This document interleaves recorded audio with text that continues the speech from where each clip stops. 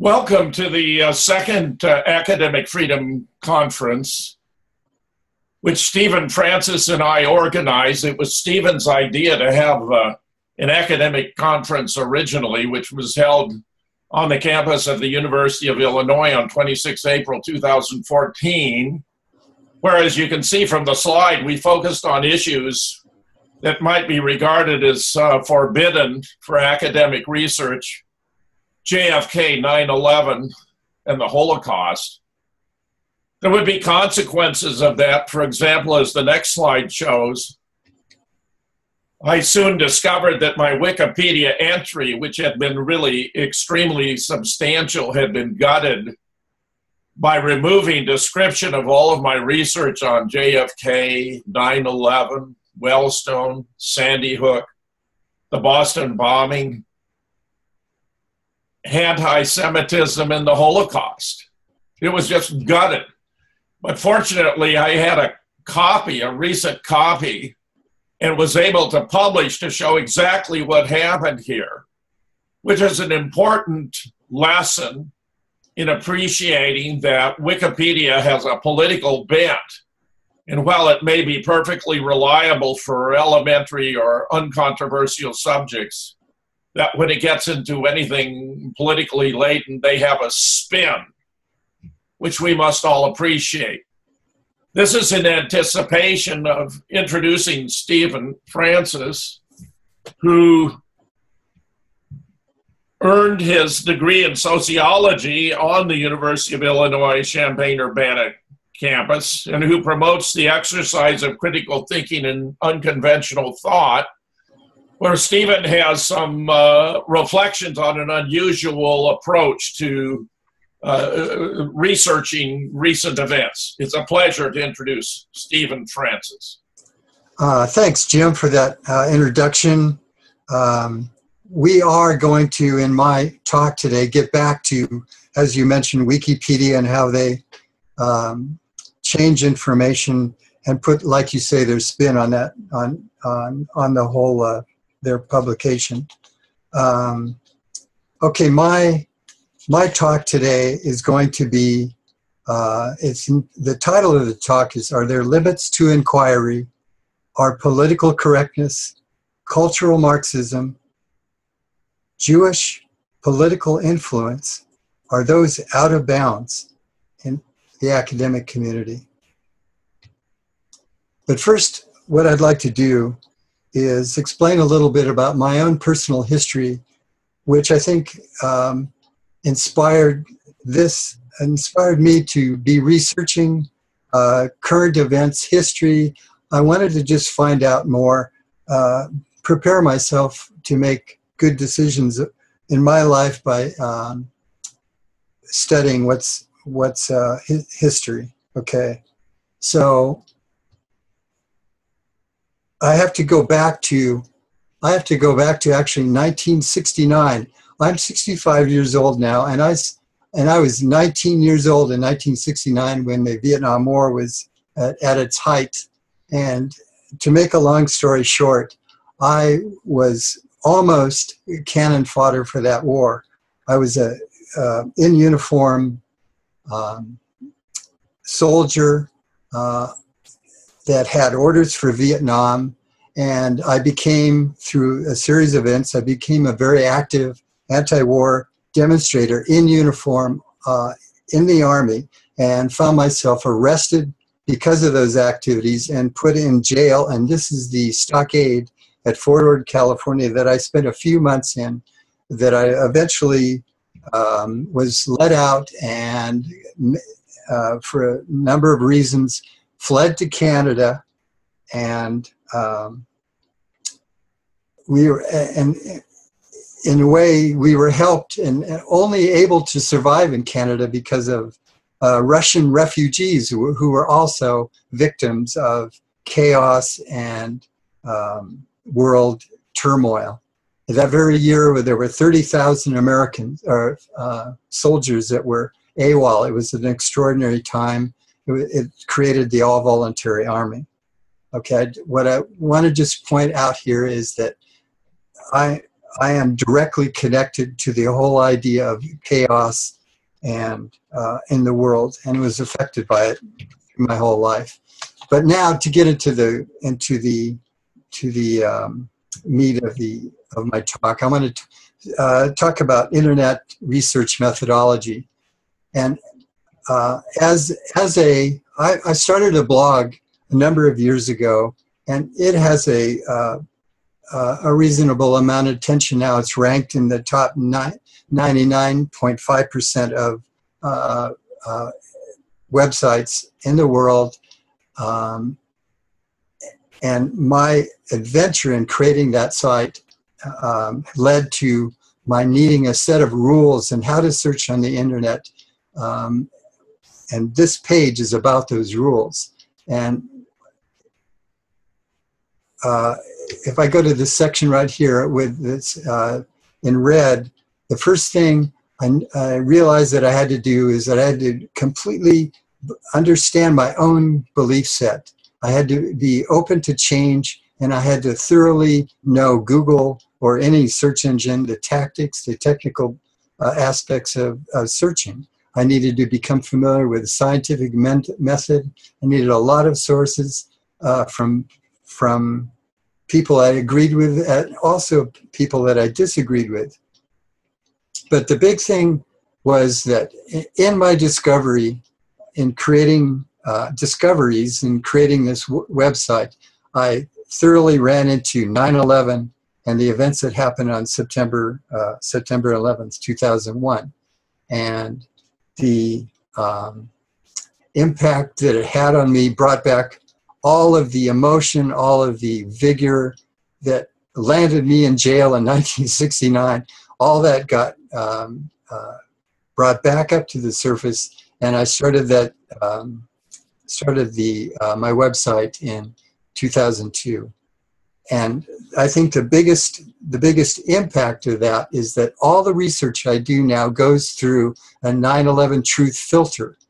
Because of my research, I am absolutely suspect of anything that Israeli Zionists do in terms of war, world events. And okay, moving down to my next section.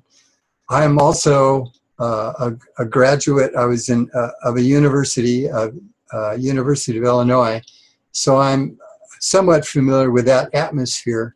But in my research and my associations with people, especially in this conference, I found out all the topics that are where academic people can lose their position, lose their jobs, completely wipe out their careers if they tackle things like JFK assassination, 9/11 truth, Sandy Hook, even the Holocaust revision. You immediately lose your career. I've discovered that there's a tremendous amount of corporate influence and donor influence in academia. And in the process, I've discovered the subjects of political correctness and cultural Marxism. And actually, there's an interesting story about that that I will go to later that involves a couple of the other speakers. I'll get into that later. But anyway, I learned that I should have a wide range of sources, and I should study the political alignment of the sources, the background, the compensation, follow the money, what are the motivations of the people that I study, and apply those to all my rules is how to search, okay? And I have to realize that I have my own biases. I have preconceived misconceptions and alliances that I've made, and will I compromise my own beliefs and what I write according to my alliances? I don't have any position to lose at a university, so I'm free in that sense. But a constant thing I do is self-analysis and look at the effects of propaganda on me, and which they're there. Everybody has those, okay? And discovering cultural Marxism, multiculturalism, and political correctness was actually there was a epiphany moment in doing that. I thought that I had, uncovered most of the what we all call conspiracy theories on the internet, and this one is, I've discovered that it's one that I need to study a lot more, and we're actually I'm in a real-time mode in this conference. I'm still working out some of my thoughts on this. Okay, a brief definition of political correctness. And this is where we get into Wikipedia. Okay. Political correctness, and I'll explain this, is a term that is loosely used by a lot of people who I do not think have a grasp of its vast historical connections.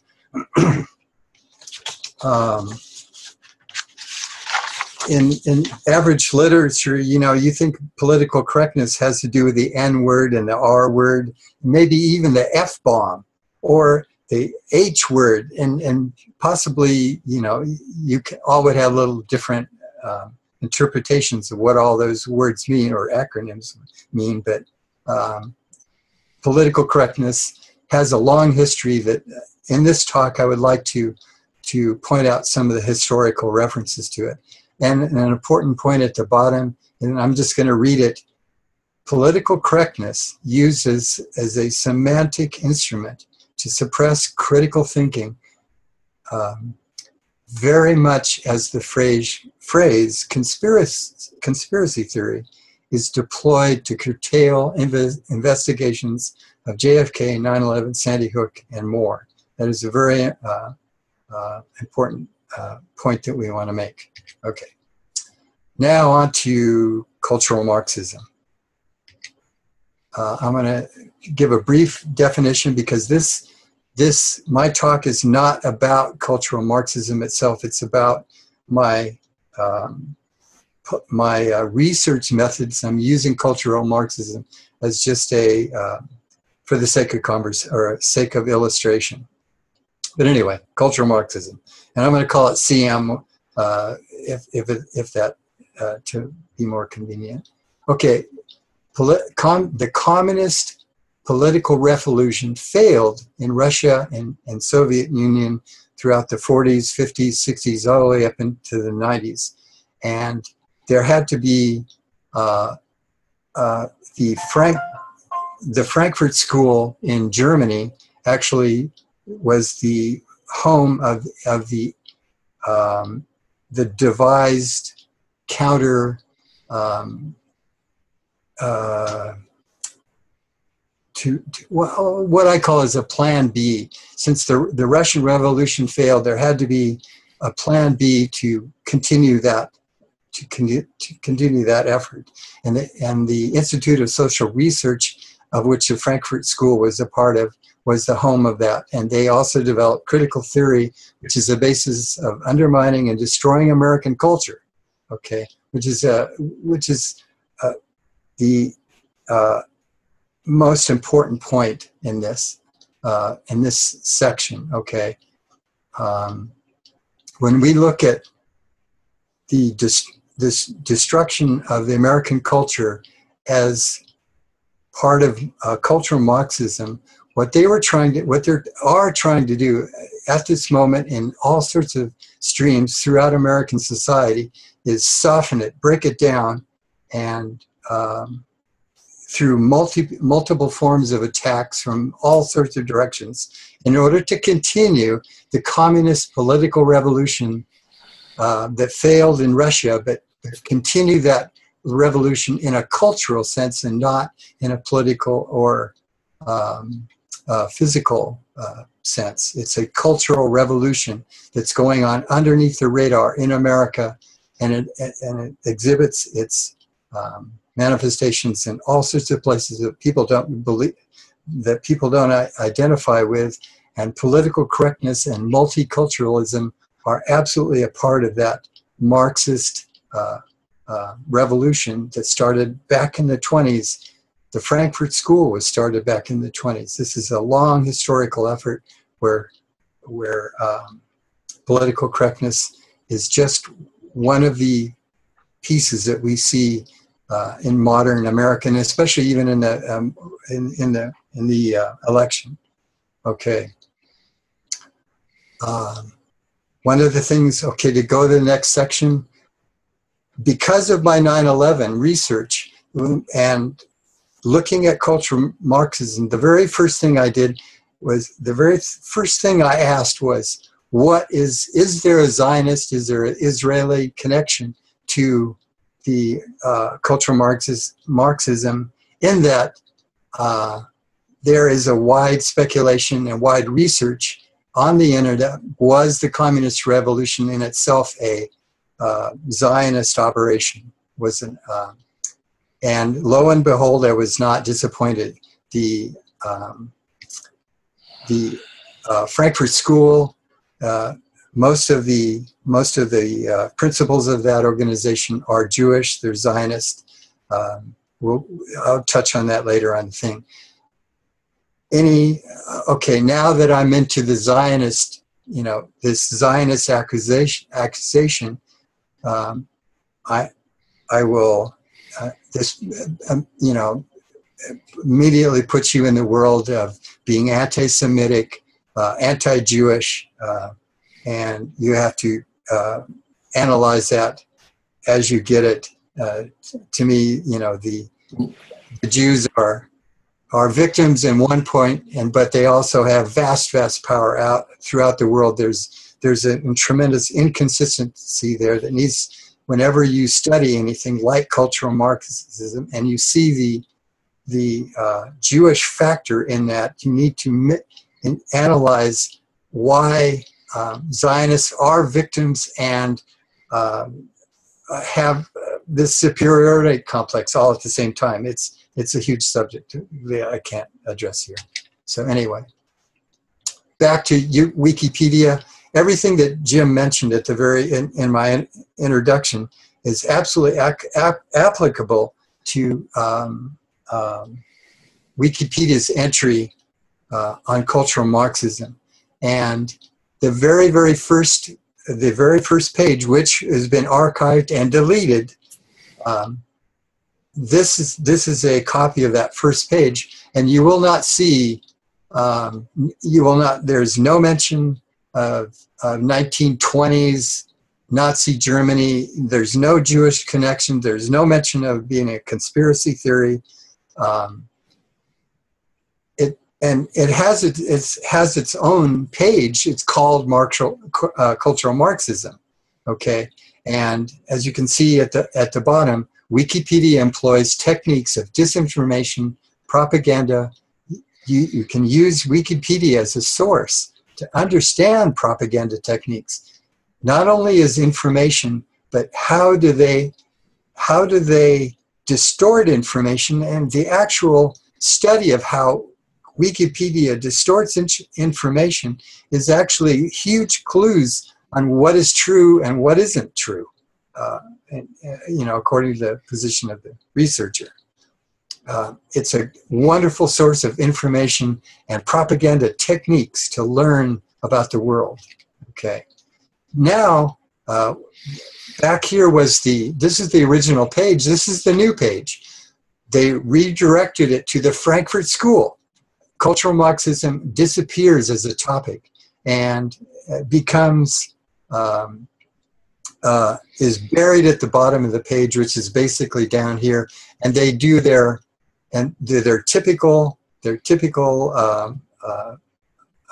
things to it. They try down here at the bottom. You notice they try to associate with the LaRouche movement, which is they consider anti-Semitic. They try to associate with the Swedish massacre from Anders Breivik, of which I studied a lot, and that in itself is a huge conspiracy theory. I hate that word, conspiracy theory, but sometimes you just have to use it. But the ultimate aim of this Wikipedia page is to denigrate the conspiracy that that what they call is a conspiracy of cultural Marxism, and they try to attach it to Hitler. To me, this is, as a researcher, this is vindication, or this is support for the idea that cultural Marxism is a conspiracy. Or when Wikipedia considers it a conspiracy, they are putting it in the same category as 9/11 truth, Sandy Hook, Boston bombing, the Swedish, you can go all the way back to the King David Hotel, the Lavon, every conspiracy theory that you can think of that we can now add cultural Marxism to that. Next slide. When you see this is something that also requires research, and it is a great source of to get the scope of cultural Marxism, and that is almost always attached to the idea of political correctness and cultural and multiculturalism, and these. By studying all three, you'll get a better view of multiculturalism itself. Okay, and here is a definition. I'm see if I have time to read it. I think I do. I'm going to put this into the record, into the audio. Okay, and I'm just going to read this. Is the actual author of this. I could not. I wish that I could give him credit, or him or her credit, but I don't know who it is. But it's good. I'm just going to read it. Cultural Marxism is an offshoot of Marxism that gave birth to political correctness, multiculturalism, and anti-racism. Unlike traditional Marxism that focuses on economics, CM focuses on culture and maintains that all human behavior is a result of culture, not heredity and race, and thus malleable. CM absurdly deny the biological reality of gender, race, and argue that gender and race are social constructs, nonetheless. Okay, I've read enough. To me, this is so far beyond the average persons in America that the common citizen of America would read this and go to sleep in a second, not understand what's saying. And this is an actual point in itself. Is that Stephen, I think you're actually onto something here. I think this is a good quote. I think you might as well read the rest of it. Okay. Nonetheless, cultural Marxists support the race-based identity politics of non-whites. Cultural Marxists typically support race-based affirmative action. The proposition state, as opposed to a nation rooted in common ancestry, elevating non-Western religions above Western religions, speech codes and censorship, multiculturalism, diversity training, anti-Western education curricula, maladaptive sexual norms, and anti-male feminism, the disposition of white people, and mass third world immigration into Western countries. Cultural Marxists have promoted the idea that white people, instead of birthing white babies, should interracially marry or adopt non-white children. Samuel P. Huntington maintained that cultural Marxism is an anti-white ideology. Critics of CM have maintained that it intends to commit genocide against white people through mass non-white immigration, assimilation, transracial adoption, and miscegenation. Okay, there it is. It's in the record. I'm going to go back to an important point that is constantly a thread throughout this. Does it matter that the founders of cultural Marxism are Jewish? And what I wanted to at least list these. You can go on the internet and research these, and you'll find the proponents are Zionist, secular Jewish people. Other hints that they're Jewish that are important in any research is they were kicked out of Nazi Germany in the 1920s because of they're Jewish, and I think I'm going to take this opportunity to make this point as far as European history and the way it's portrayed in America. We never ever find out that the fear that the people of Nazi Germany had of Jewish communism. Okay, and when I make this statement, the Institute of Social Research was expelled from Nazi Germany. That's in the context of the fear of the German people of Jewish communism. Okay, and as I say here, Hitler was extremely fearful of communists, destroying the Christian fabric of Germany. You absolutely never hear that in any sort of American textbook at least the lower grades. The basis of cultural Marxism is Marxism and communists that I believe, and the research will show, are Jewish constructs. Okay, and again here I listed a bunch of terms that people may hear occasionally, or quite often actually, and if you don't understand, or if you don't understand these in your research, one of the best ways to find a basis for the research, a basis for your beliefs in these ideas, is to apply them to the idea that neo-Marxism is a tearing down of the fabric of Western capitalism to soften it and continue the communist Jewish-led revolution that started in the beginning of the 20th century. I'm not going to go, you could write a book about each one of these. I'm just going to put them into the record here. Okay, and here's another chart that if you start looking closely at all these buttons on the chart, you will see that they absolutely apply to every aspect of any person's life in society. It goes from religion, family, nation, property, you name it. Cultural Marxism is pervasive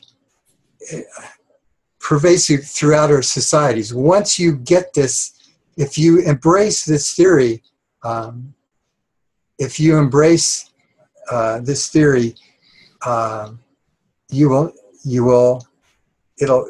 in a way sort of change your life. You will look at things in a new way and put them through the filter of this, and it will have, I think, a significant impact if you study it thoroughly. Okay. Okay, different point, but connected. Okay.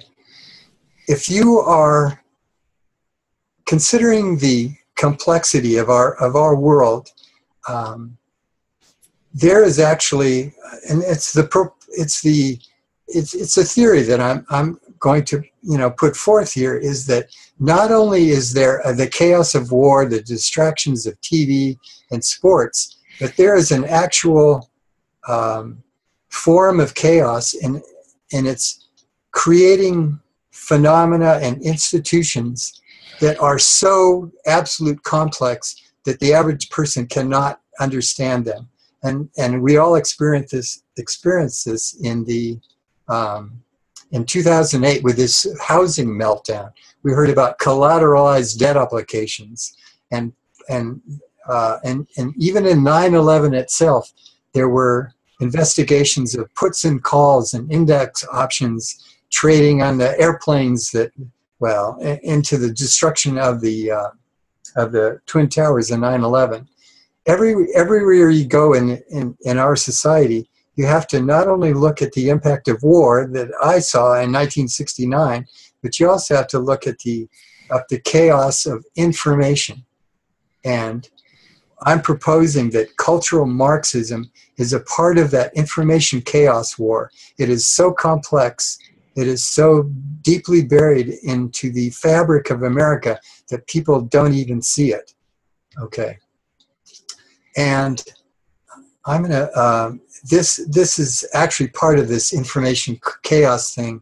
And I think what I want to do is go ahead on one slide and then come back to this. One of my true fans in all my research is the late great. You mean Idle, Stephen? Idle. Thank you, Professor Anthony Sutton. He died in the 80s, but he was on the faculty at Stanford University and also the Hoover Institute, which.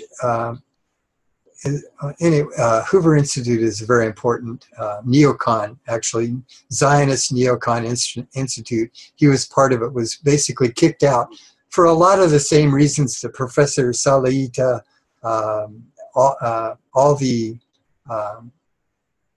academic cases that we see. His is very similar, but it happened in the 60s, 70s, and 80s. And he wrote a series of books that I've read and studied, of which they're listed here. But one of the points that he made, and that others made, was that is the idea of that capitalism and communism are essentially the same things when you look at the top-down control of it. But anyway, I'm getting a little off topic here. The point I want to make here is that I'm reinforcing the idea of the Jewish communist revolution, and if you read his books, that idea is pervasive throughout those. Stephen, let me interject. You're claiming, or he is, Sutton, there's no fundamental difference between communism and capitalism. Let me suggest 2 points on which that does not appear to be correct. Okay. In capitalism, you have private ownership of property, and you have interest on interest, compound interest, making money off of money. In communism, you have no private ownership, and you're not allowed to make interest on interest or compound interest. Those seem to me to be 2 fundamental differences that are being overlooked or underplayed here. Yes, I'm looking at this in such a general view that it could be construed. Get down into the details like what you're talking about, and there are vast differences in it. And I also think that the gross inequities and wealth distribution, such as this slide suggests 1% rich and 99% poor, is the very antithesis of the communist ideal of a kind of equality, equal distribution of wealth and resources. While it hasn't played out that way, from a Marxist point of view, due to the failure of the disappearance of the the dominating influence necessary in the stages that would take place after the communist revolution. In ideology or in principle, it seems to me that's very important, and that it's been, in fact, a very fundamental aspect of liberalism and progressivism here in the United States. Okay, I'm not the way that I would respond to that would be that at the end of this talk, I'm going to make the statement that that you should divorce yourself from the idea that there was an East-West conflict, all the Red Scare,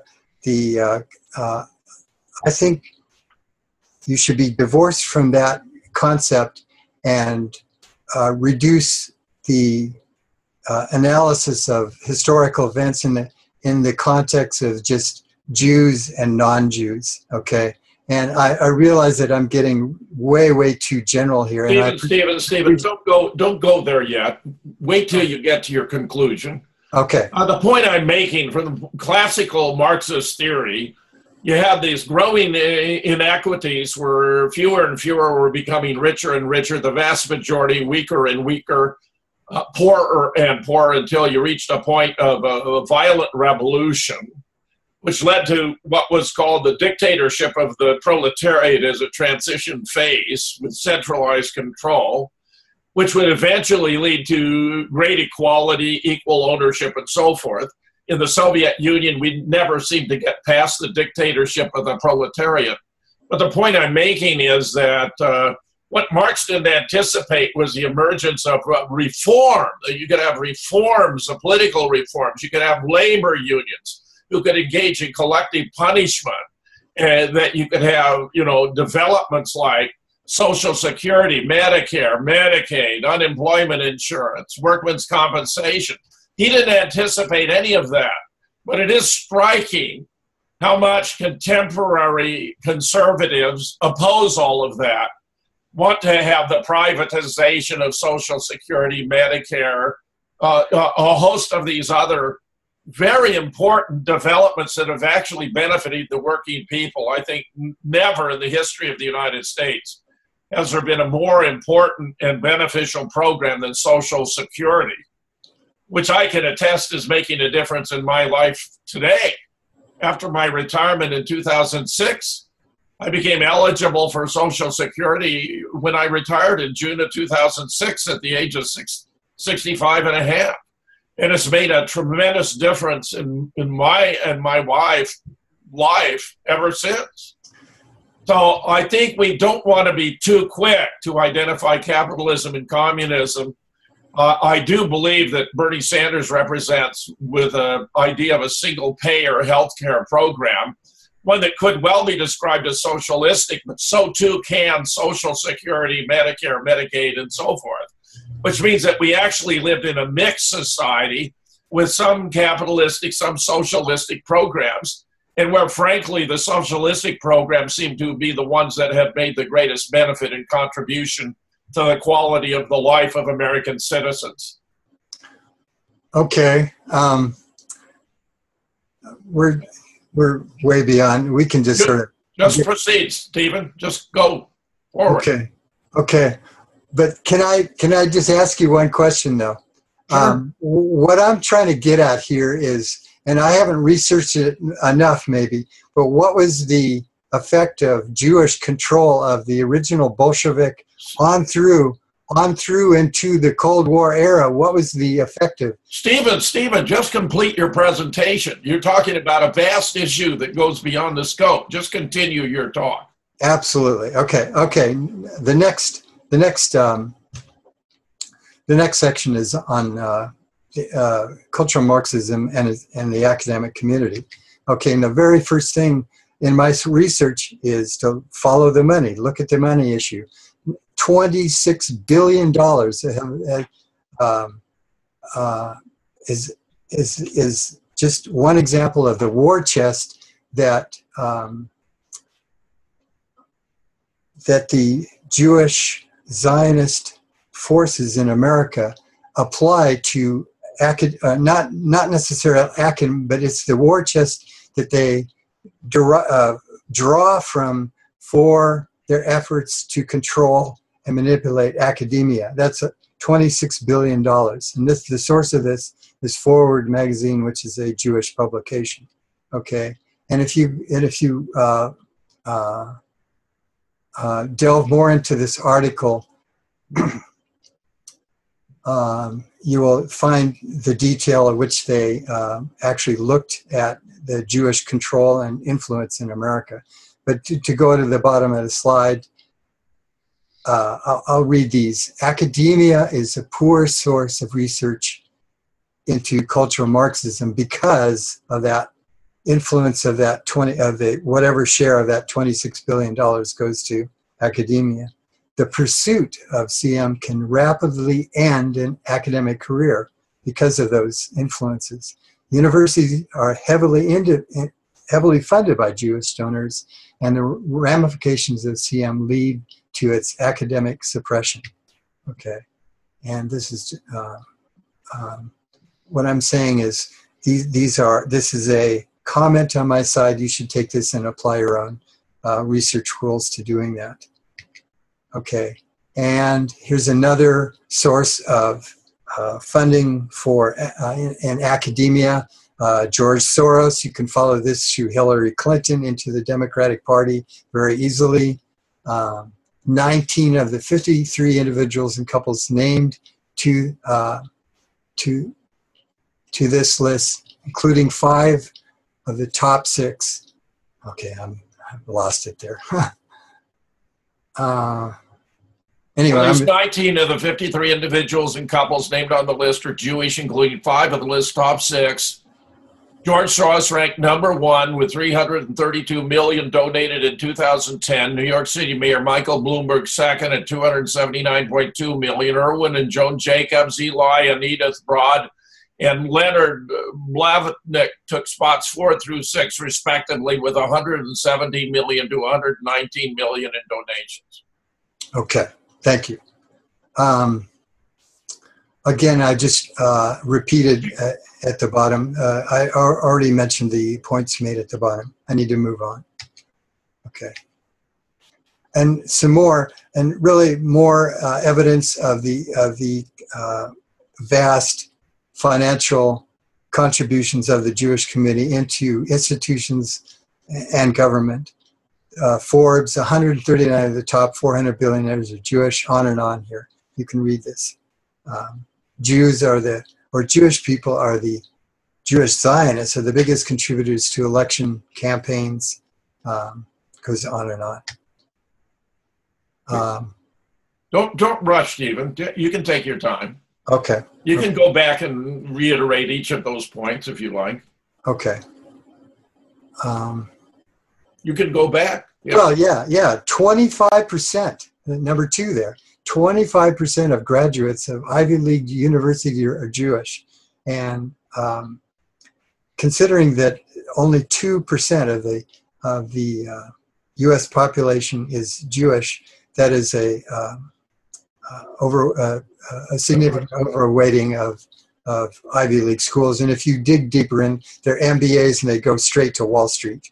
If you read but Stephen, just a remark on this. I mean, research, and I've done research in this area, shows that Jews generally have among the highest IQs in the population in general, and they tend to be academically oriented and rather disciplined. So I think actually, even though they may be a relatively small percent of the overall population, that there may be multiple reasons why as many as a quarter of the graduates of Ivy League universities happen to be Jewish. And that, of course, would also extend to the fact that they're making donations to these institutions, thereby gaining a certain amount of political influence, and including in terms of who is and who is not admitted to these institutions.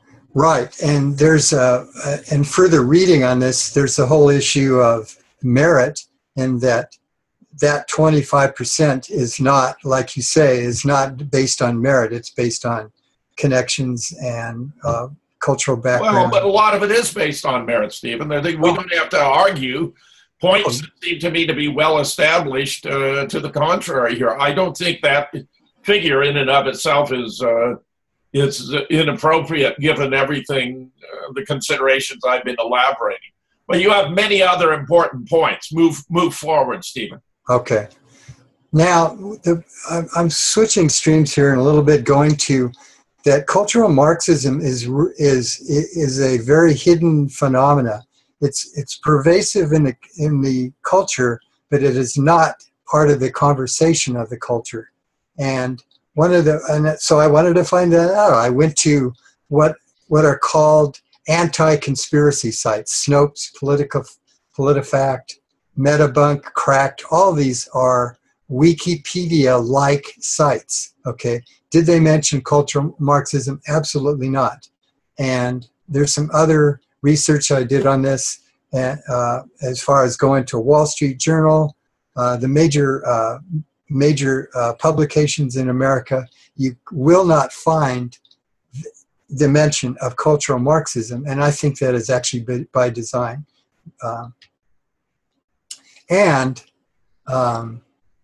but that's something to be researched. Okay. But now I'm switching to Trump,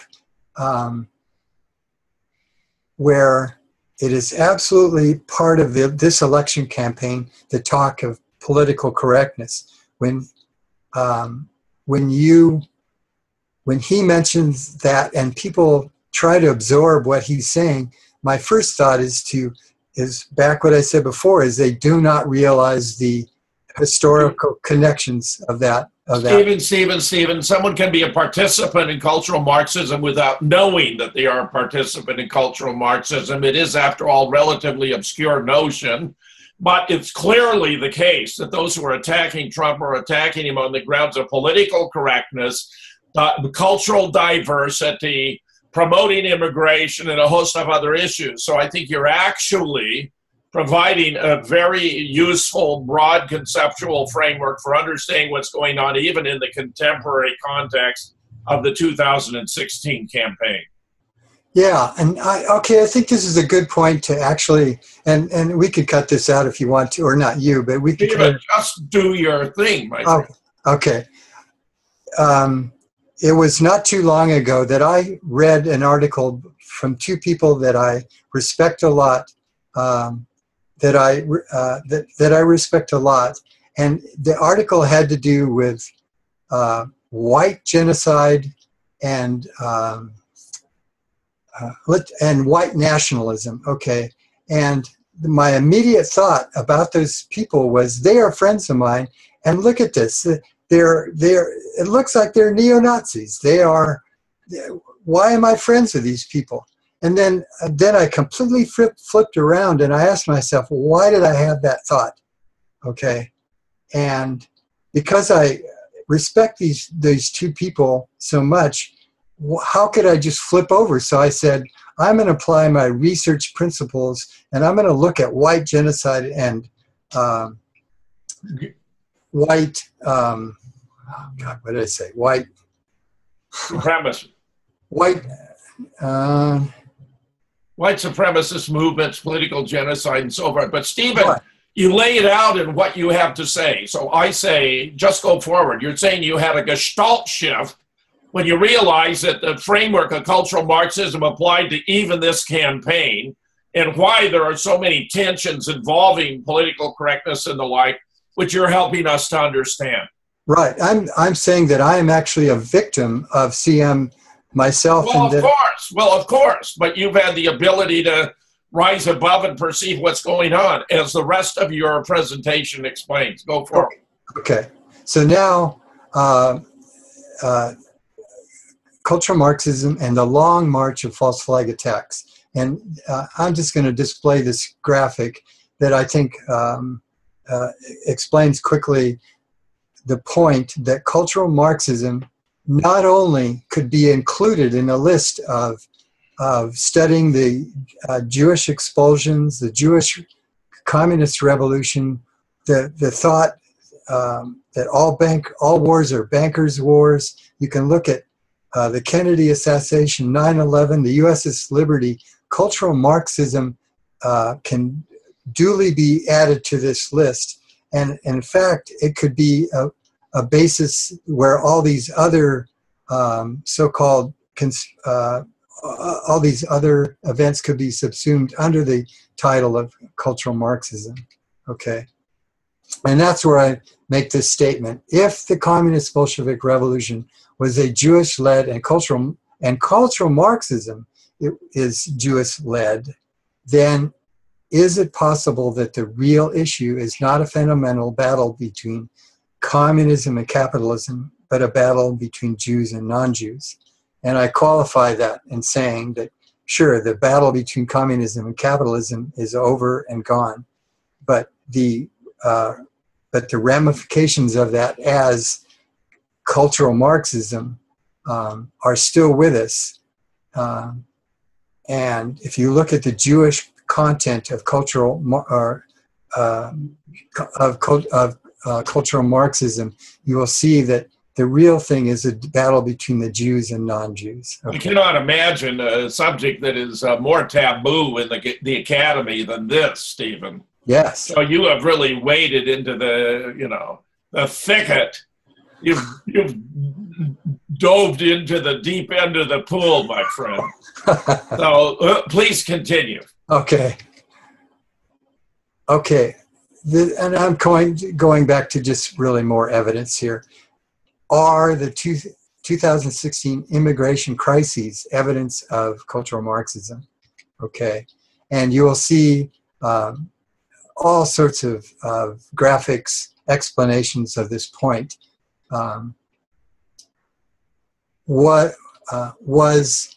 Could mass immigration be a planned crisis?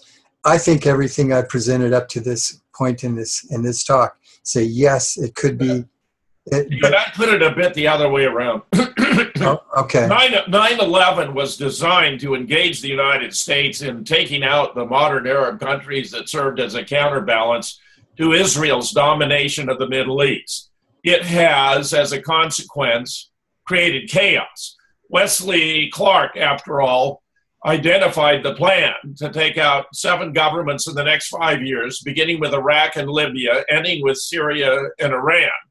And while it hasn't played out that way, it hasn't been for lack of trying.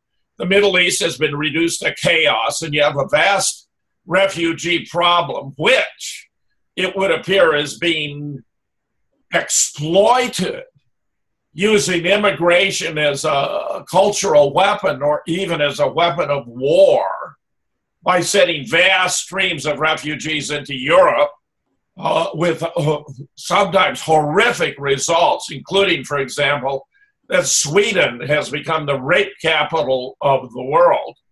And where I think your suggestion that there are lots of political machinations behind this are 100% well-founded.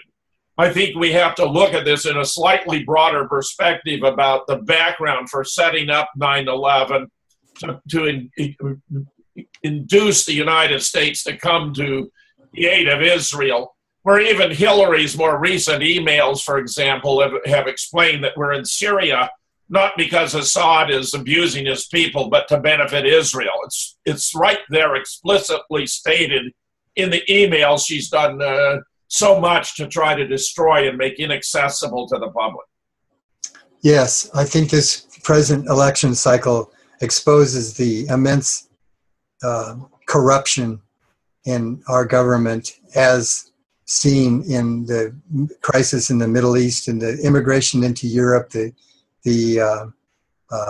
problem of immigration on our borders, our southern borders. So it's pervasive. As you can see, pervasive. And if you look at who promotes cultural Marxism and who is a victim of cultural Marxism, you will divide the world up into the same segments that you do with the victims of 9/11, the war on terror. There is a clear connection between the leaders of the world and the promotion of cultural Marxism. Okay, and that is reflected back on my premise that cultural Marxism is a incredibly important phenomena in looking at a wide range of false flag events, false wars, and dastardly deeds throughout the last couple of centuries more. And that's where I get to a new 9/11 truth, cultural Marxism hypothesis. Okay, could the perpetrators of the JFK assassination, 9/11, Sandy Hook, the Boston Marathon bombing, and other false flag events be practitioners of Marxism, cultural Marxism? Could they be using the knowledge gained from cultural Marxism to guide their decisions about the execution of these false flag events? Could that be the reason why scholars who conduct research in these false flag events are punished by their institutions for the pursuit of truth? Thank you very much. Well, Stephen, I think you've done a very nice job of providing an intellectual framework for approaching many of these issues. I suspect that based upon my research into JFK, for example, that most of the participants, of course, had no knowledge or awareness of cultural Marxism whatsoever. Lyndon Johnson appears to have been the pivotal player in the death of JFK, so he could accede to the presidency. He forced his way onto the ticket in Los Angeles in 1960 by threatening to reveal that JFK had had dalliances with beautiful women, some of whom were spies for other countries such as East Germany, that he had Addison's disease and wasn't expected to live a long, healthy life, and that if he were not on the ticket, that he would bottle up any legislative proposals sent down from the White House that would be dead on arrival. Jack and Bobby tried to figure a way out of this, but were unable to do so. Lyndon was using information provided to him by J. Edgar Hoover, the director of the FBI, and they ultimately were forced to rescind Jack's invitation to Stuart Symington to run with him as his running mate, the only time in his career he had to reverse a decision of this kind. When a supporter of Lyndon Johnson, wealthy, burst into the Johnson suite, angry because Lyndon was running with JFK, Bobby Baker took him into a bedroom and explained to him what they had in mind. And he came out all smiles and said he thought that was an excellent plan. Bobby Baker would later state that JFK would not survive his term and that he would die a violent death. And in the course of events, in fact, Lyndon was not only instrumental for setting up the visit of JFK to Texas, purportedly to mend fences between the liberal and the conservative wings of the Democratic Party, but he even sent his chief administrative assistant, Cliff Carter, down to Dallas to make sure all the arrangements were in place. So, I think there are aspects of each of these that might suggest that there can't be any way in which cultural Marxism per se consciously affected actions like this, but I think there are others where you have clearly provided an alternative way of approaching recent historical events, including false flags, and thereby provided the opportunity to shed more illumination on these events. And for that, therefore, I want to thank you very much for this quite striking, very original, and potentially illuminating presentation. Thank you very much, Jim.